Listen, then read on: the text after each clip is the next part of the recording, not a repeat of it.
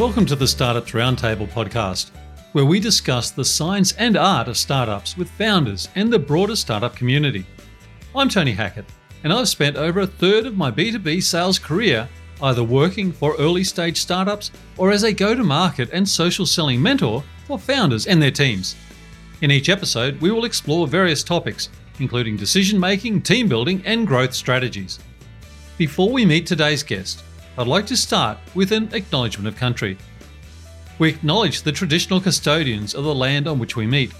Here in Sydney, it's the Gadigal people. We pay respect to elders past, present, and emerging, and extend our respect to all Aboriginal and Torres Strait Islander people attending today. Productivity is critical for growth. With the constant pressure to deliver, startups can often be overwhelmed by their workloads and end up drifting from their core value proposition.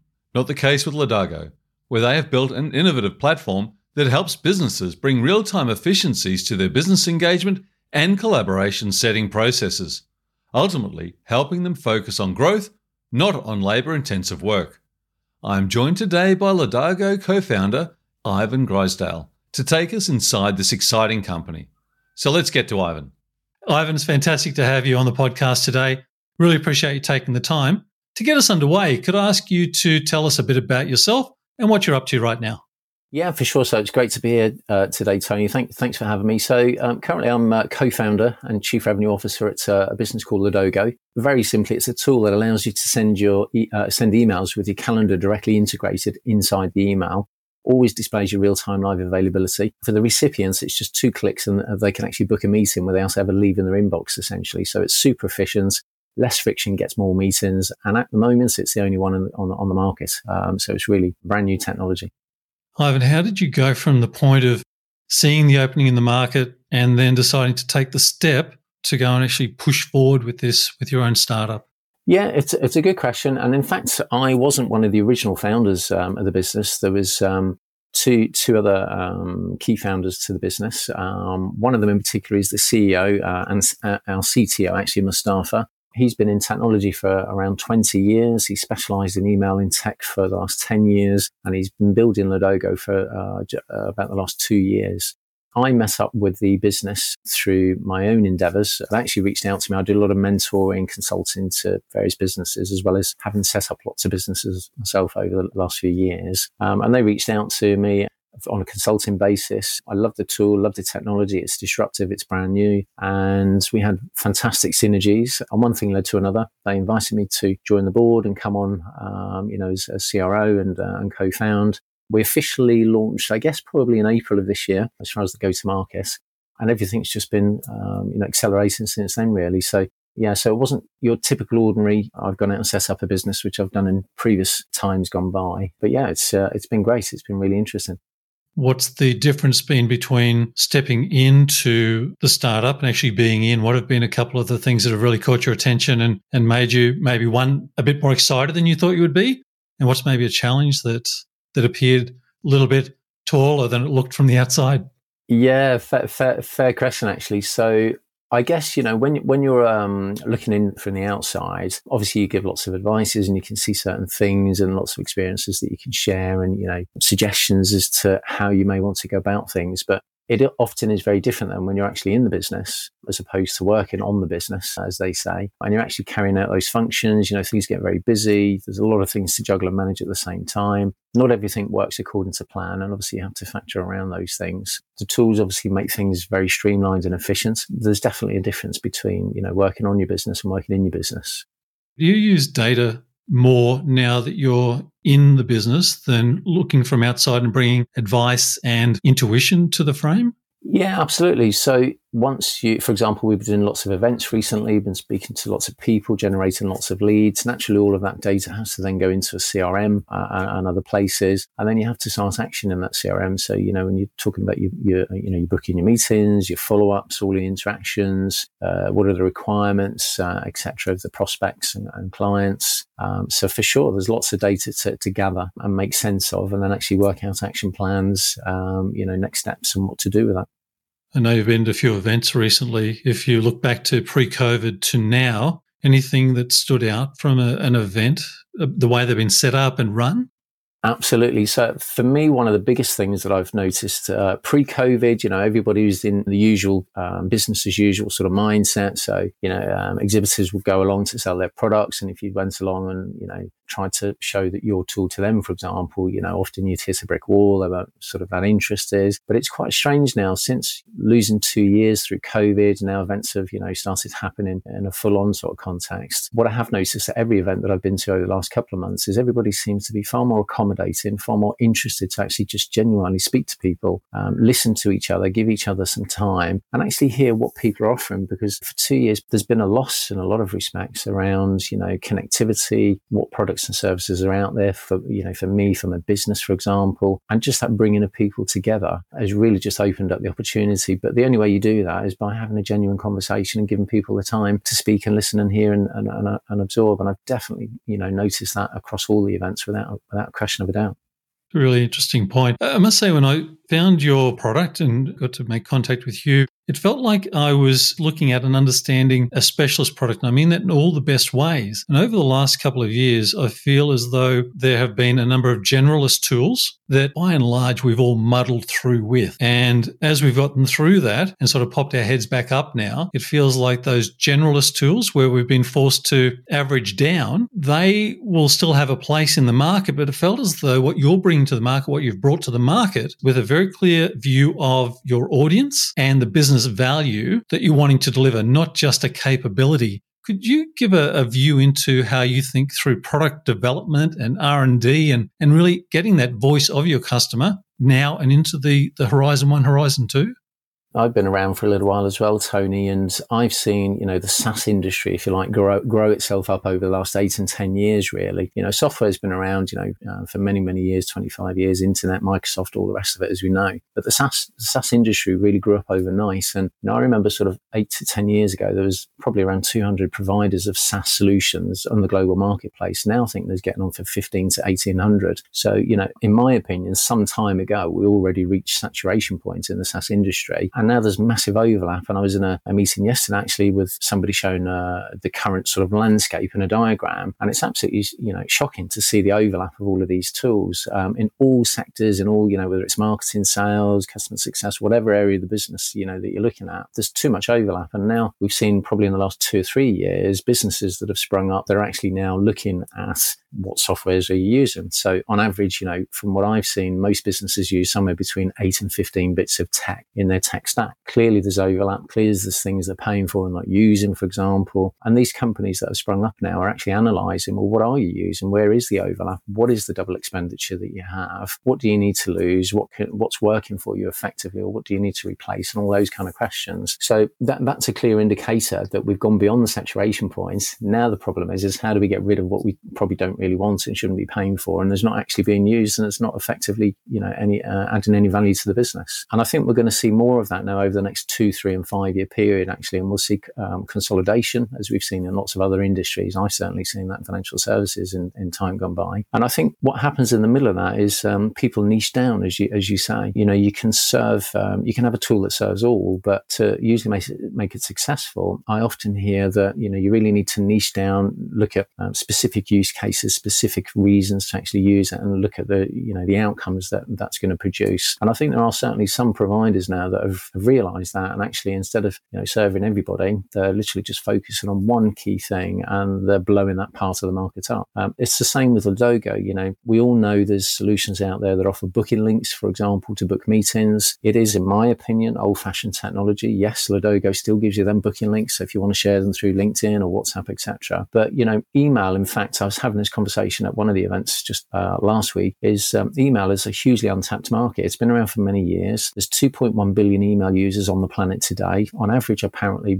I think we send about 4 billion emails on a daily basis. People that are in business roles tend to receive about 120 emails on a daily basis, which is a stat I saw recently. Can't quite remember where it was. And that, if you think about it, that's a hugely untapped audience, a hugely untapped source that's been around forever, and it is massively underutilized. So for the likes of Lodogo's technology, using actionable messaging AMP technology, where you can send something, a calendar directly integrated inside that email, potentially obviously opens up that channel that's been just sitting there and been unused for many, many years. And again, it's just finding that niche to utilize something and make it far more efficient in a very simple way, both for the sender and for the recipient, to get a meeting booked. All environments, all sales roles, all marketing, everything always leads to how do you get in front of the eyeballs? How do you get in front of your prospect to sell them whatever it is that you're selling them? However you look at it, the number one objective is firstly to have a meeting with them, however that's going to happen. So to be able to schedule that, efficiently is a big motivator, a big driver. The technology has been built by Google and they've done their own research and they've confirmed that, using this technology, you can get up to 60% more confirmed bookings. That's Google saying that. So I think they're good indicators to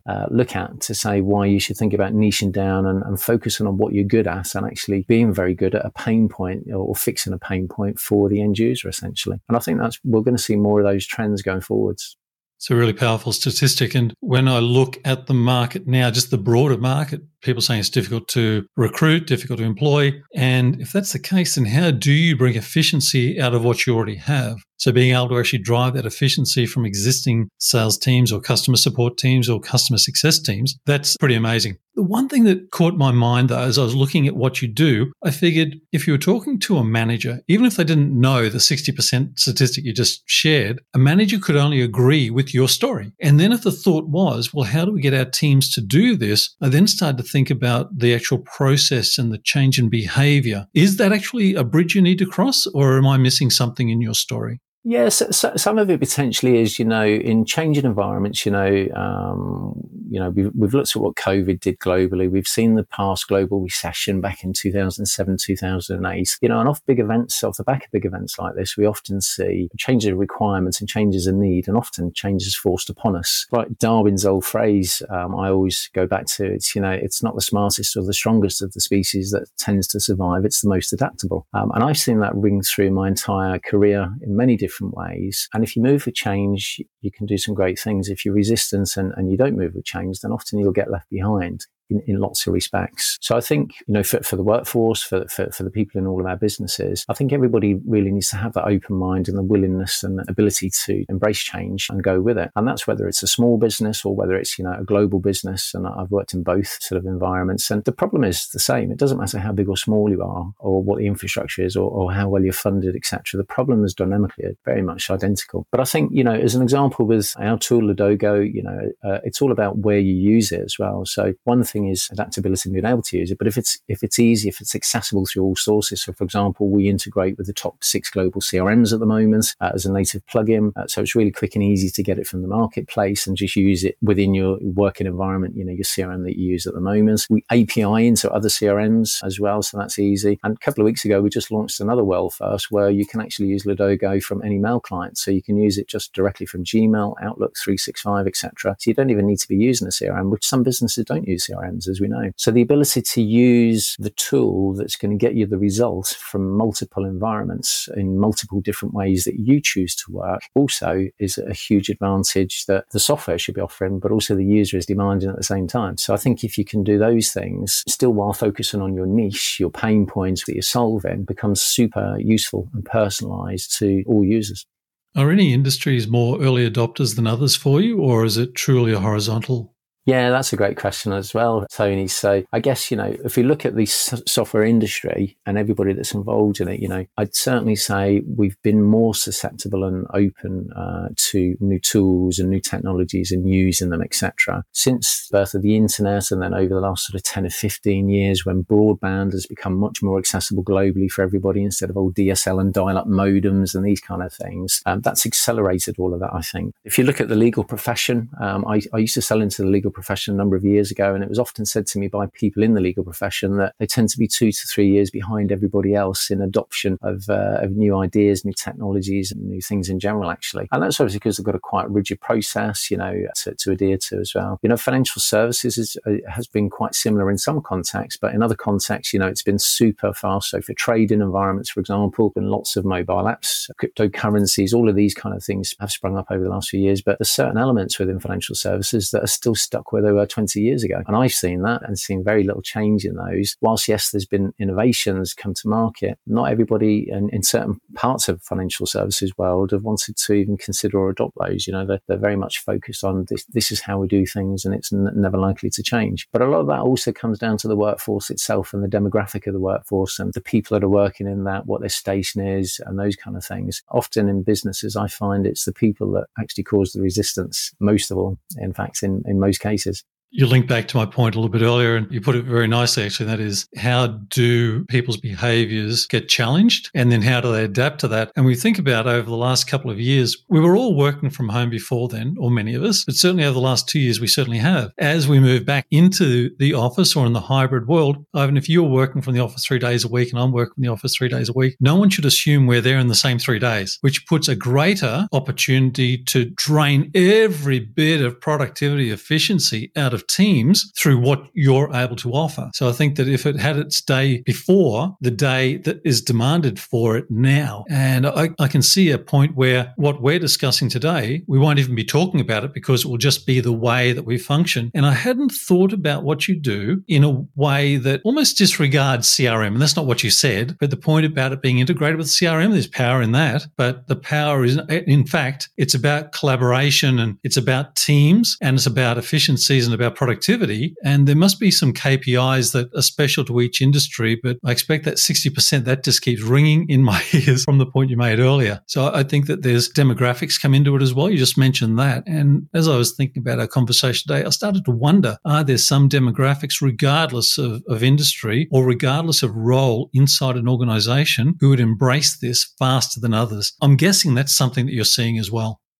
If you grow up, I think, in an era or an age that has all of this, what's perceived as the latest current super technology, I think you're naturally more exposed to it and you just absorb it in a very different way. If you're, estranged to that or you've not been used to that type of environment, should we call it, then sometimes, you might not absorb that in the same way. So I definitely think there's lots of different factors that we could probably break down and think about that have a part to play in the adoption of that. But I think, if I look back in time, 20 years ago, for example, before, when people were still saying, what's the internet? That's never going to work. And people did say that. And there was no broadbands. If you were out on the road, all you had was a Nokia 3310 phone, for example, and you had FaxMinder to get information faxed to you because there was no such thing as email, for example, back then. And I'm part of a sales team that we traveled all over the country and we'd pull up to a new city and we'd go into a hotel and we'd ask the receptionist, do you mind if I get a fax sent to your fax machine? And they'd be like, how do you do that? Well, just give me your phone number and I'll show you. And then suddenly we'd have 30 pages of a fax printed off on their machine and we'd go about. That was like the equivalent of receiving an email with all of the information to go and visit a prospect in today's day and age, as an example. But one of the biggest drawbacks actually was the downtime between meetings. There was lots of driving to be done, let's say, from meeting to meeting in a face-to-face environment. And when you'd arrive, you'd arrive late, you'd lose all of the downtime when you're traveling. And the technology just didn't exist to be able to do anything else in the meantime. Whereas nowadays, if you were doing that same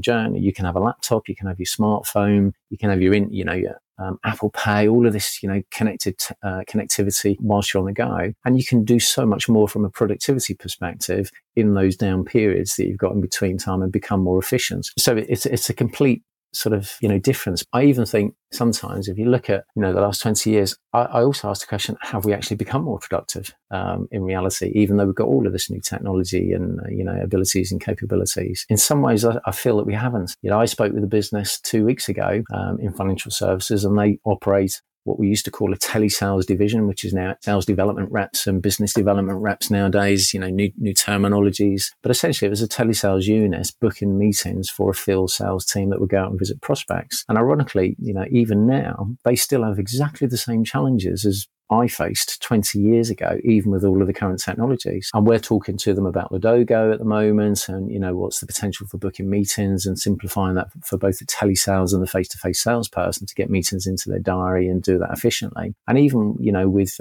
satellite navigation on your phone, etc. nowadays, their biggest challenge is the routing. How do we route a team of people around the country at the right time in different locations, but keep the costs down, keep the traveling down, etc. And it's the same conundrum that, I saw 20 years ago. So whilst technology can absolutely enhance certain areas of it, it doesn't necessarily always fix the whole problem. And again, that comes back to the niche down point that we talked about earlier, I guess, is look at where are the real pain points, and can you make a change? Can you make a difference to fix that real problem area? Because you're never going to fix everything. That's the reality, I think. Leadership comes in many forms and in many ways. And when a manager is given the responsibility of leadership, they need to understand the things that you're speaking about and then how to enact that and to coach and to bring people through that path. And this whole thing about the business process needs to recognize the value, not just a person or a buyer or a team. No doubt that's a good place to start. But the moment it becomes cultural is the moment that the productivity will start to show up in an annual report for a financial service organization or whatever it might be. But you still need to have the champion to drive the change, I'm guessing. And that's in your sales pursuits. It's not just about identifying the problem, but finding that champion. If I put my consulting or my business transformation hat on, well, you look at some businesses, startups tend to have very agile approaches, very keen people in the team. And often, as with any team, it's the ones that are really good at things tend to do lots of the winning, for example. But that also involves mindset, culture, and abilities and all those kind of things together. If you look at some other businesses, whilst you've got all of those things, sometimes there can be a legacy that carries itself through that can also be a preventer from changing the business within your individuals and the business processes as well. And you're absolutely right. You need to look across the business, and it probably takes a certain type of individual or individuals with experiences and skill sets to be able to look in the right places, look for the right things, understand what they're seeing, and to bring in alternatives as solutions to be able to remedy or fix or cure or completely change altogether, to make those business processes better, far more efficient for the business itself. And along that journey, it's all about taking the people along that journey as well. There's always resistance, but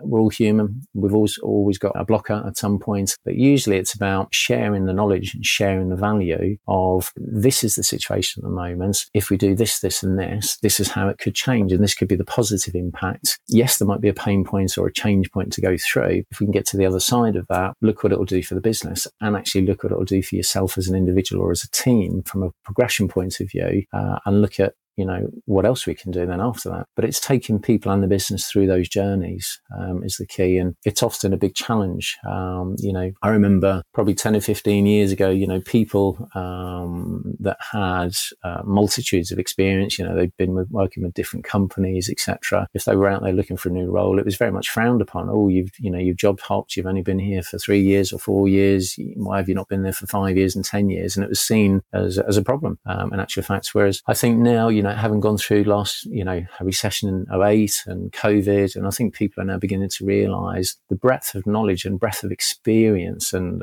examples to be able to draw from often is the one thing that's missing to be able to fix their own challenges and problems that they're faced with. So there seems to be, certainly over the last 2 or 3 years, more of an appetite, from a people person point of view, reaching out to that broad skill set. And not every business, not every person is able to move at the same rate of change as well. But the key is about instigating the change and starting the momentum, and then everything tends to snowball, whether you want it to or not. Once that ball's rolling, things tend to build, and you can build upon that from there later on, I think. Ivan, it's tremendous. And you've shared some wonderful insights on working within a startup and growing and driving into new fields. So I wonder if I could ask you to close for us by giving some knowledge, experiences, tips around mentors and coaches, and especially if there were some early stage founders that were listening and looking for some guidance on making that decision or to find that best mentor or coach, what would you offer up?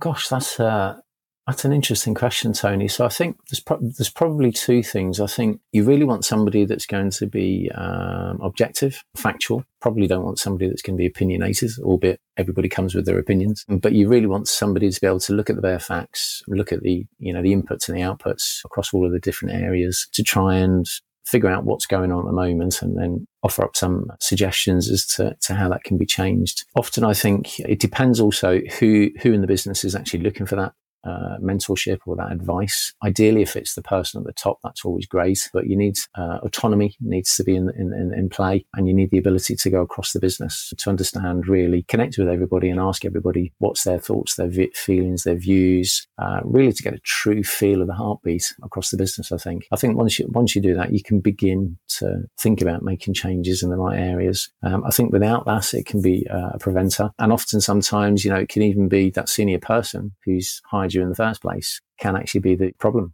in actual fact, that needs to change for the sake of the business. Sometimes it can be the leadership team, or, it can be people in the business, not just the structure or the processes. So I think it's a difficult one. For me, from my experience, working with different leaders, I think the ability to take critique and take it constructively and try to think about, this isn't about me, this is about what's being done, or what the process is, or what the outcomes it is that it's either producing or not producing, and trying to look at it objectively is the key. So I think it's always going to be a challenge. Wonderful reflection about focusing on the business value and the customer engagement more so than the actual person and the person's style. But by staying focused on the output, it makes a rallying point out of any mentoring or coaching. Ivan, thanks so much for joining me today. It's terrific to hear the story, and it feels as though we've only scratched the surface on your story, and it'd be wonderful to stay in touch, and maybe even if you had the opportunity for us to check in at a later date. But I appreciate you joining me today. For sure. Thank you very much for having me, Tony. And I guess for all of the listeners today, if you're interested about Ladogo, just go to ladogo.com and we can book a meeting and have a show and tell. So yeah, there's my plug. Terrific. Well done. Thank you. I hope you enjoyed today's episode. Feedback is always welcome, and I would appreciate introductions to potential future guests to invite onto the podcast. But that's it for today. Thanks for listening, and bye for now.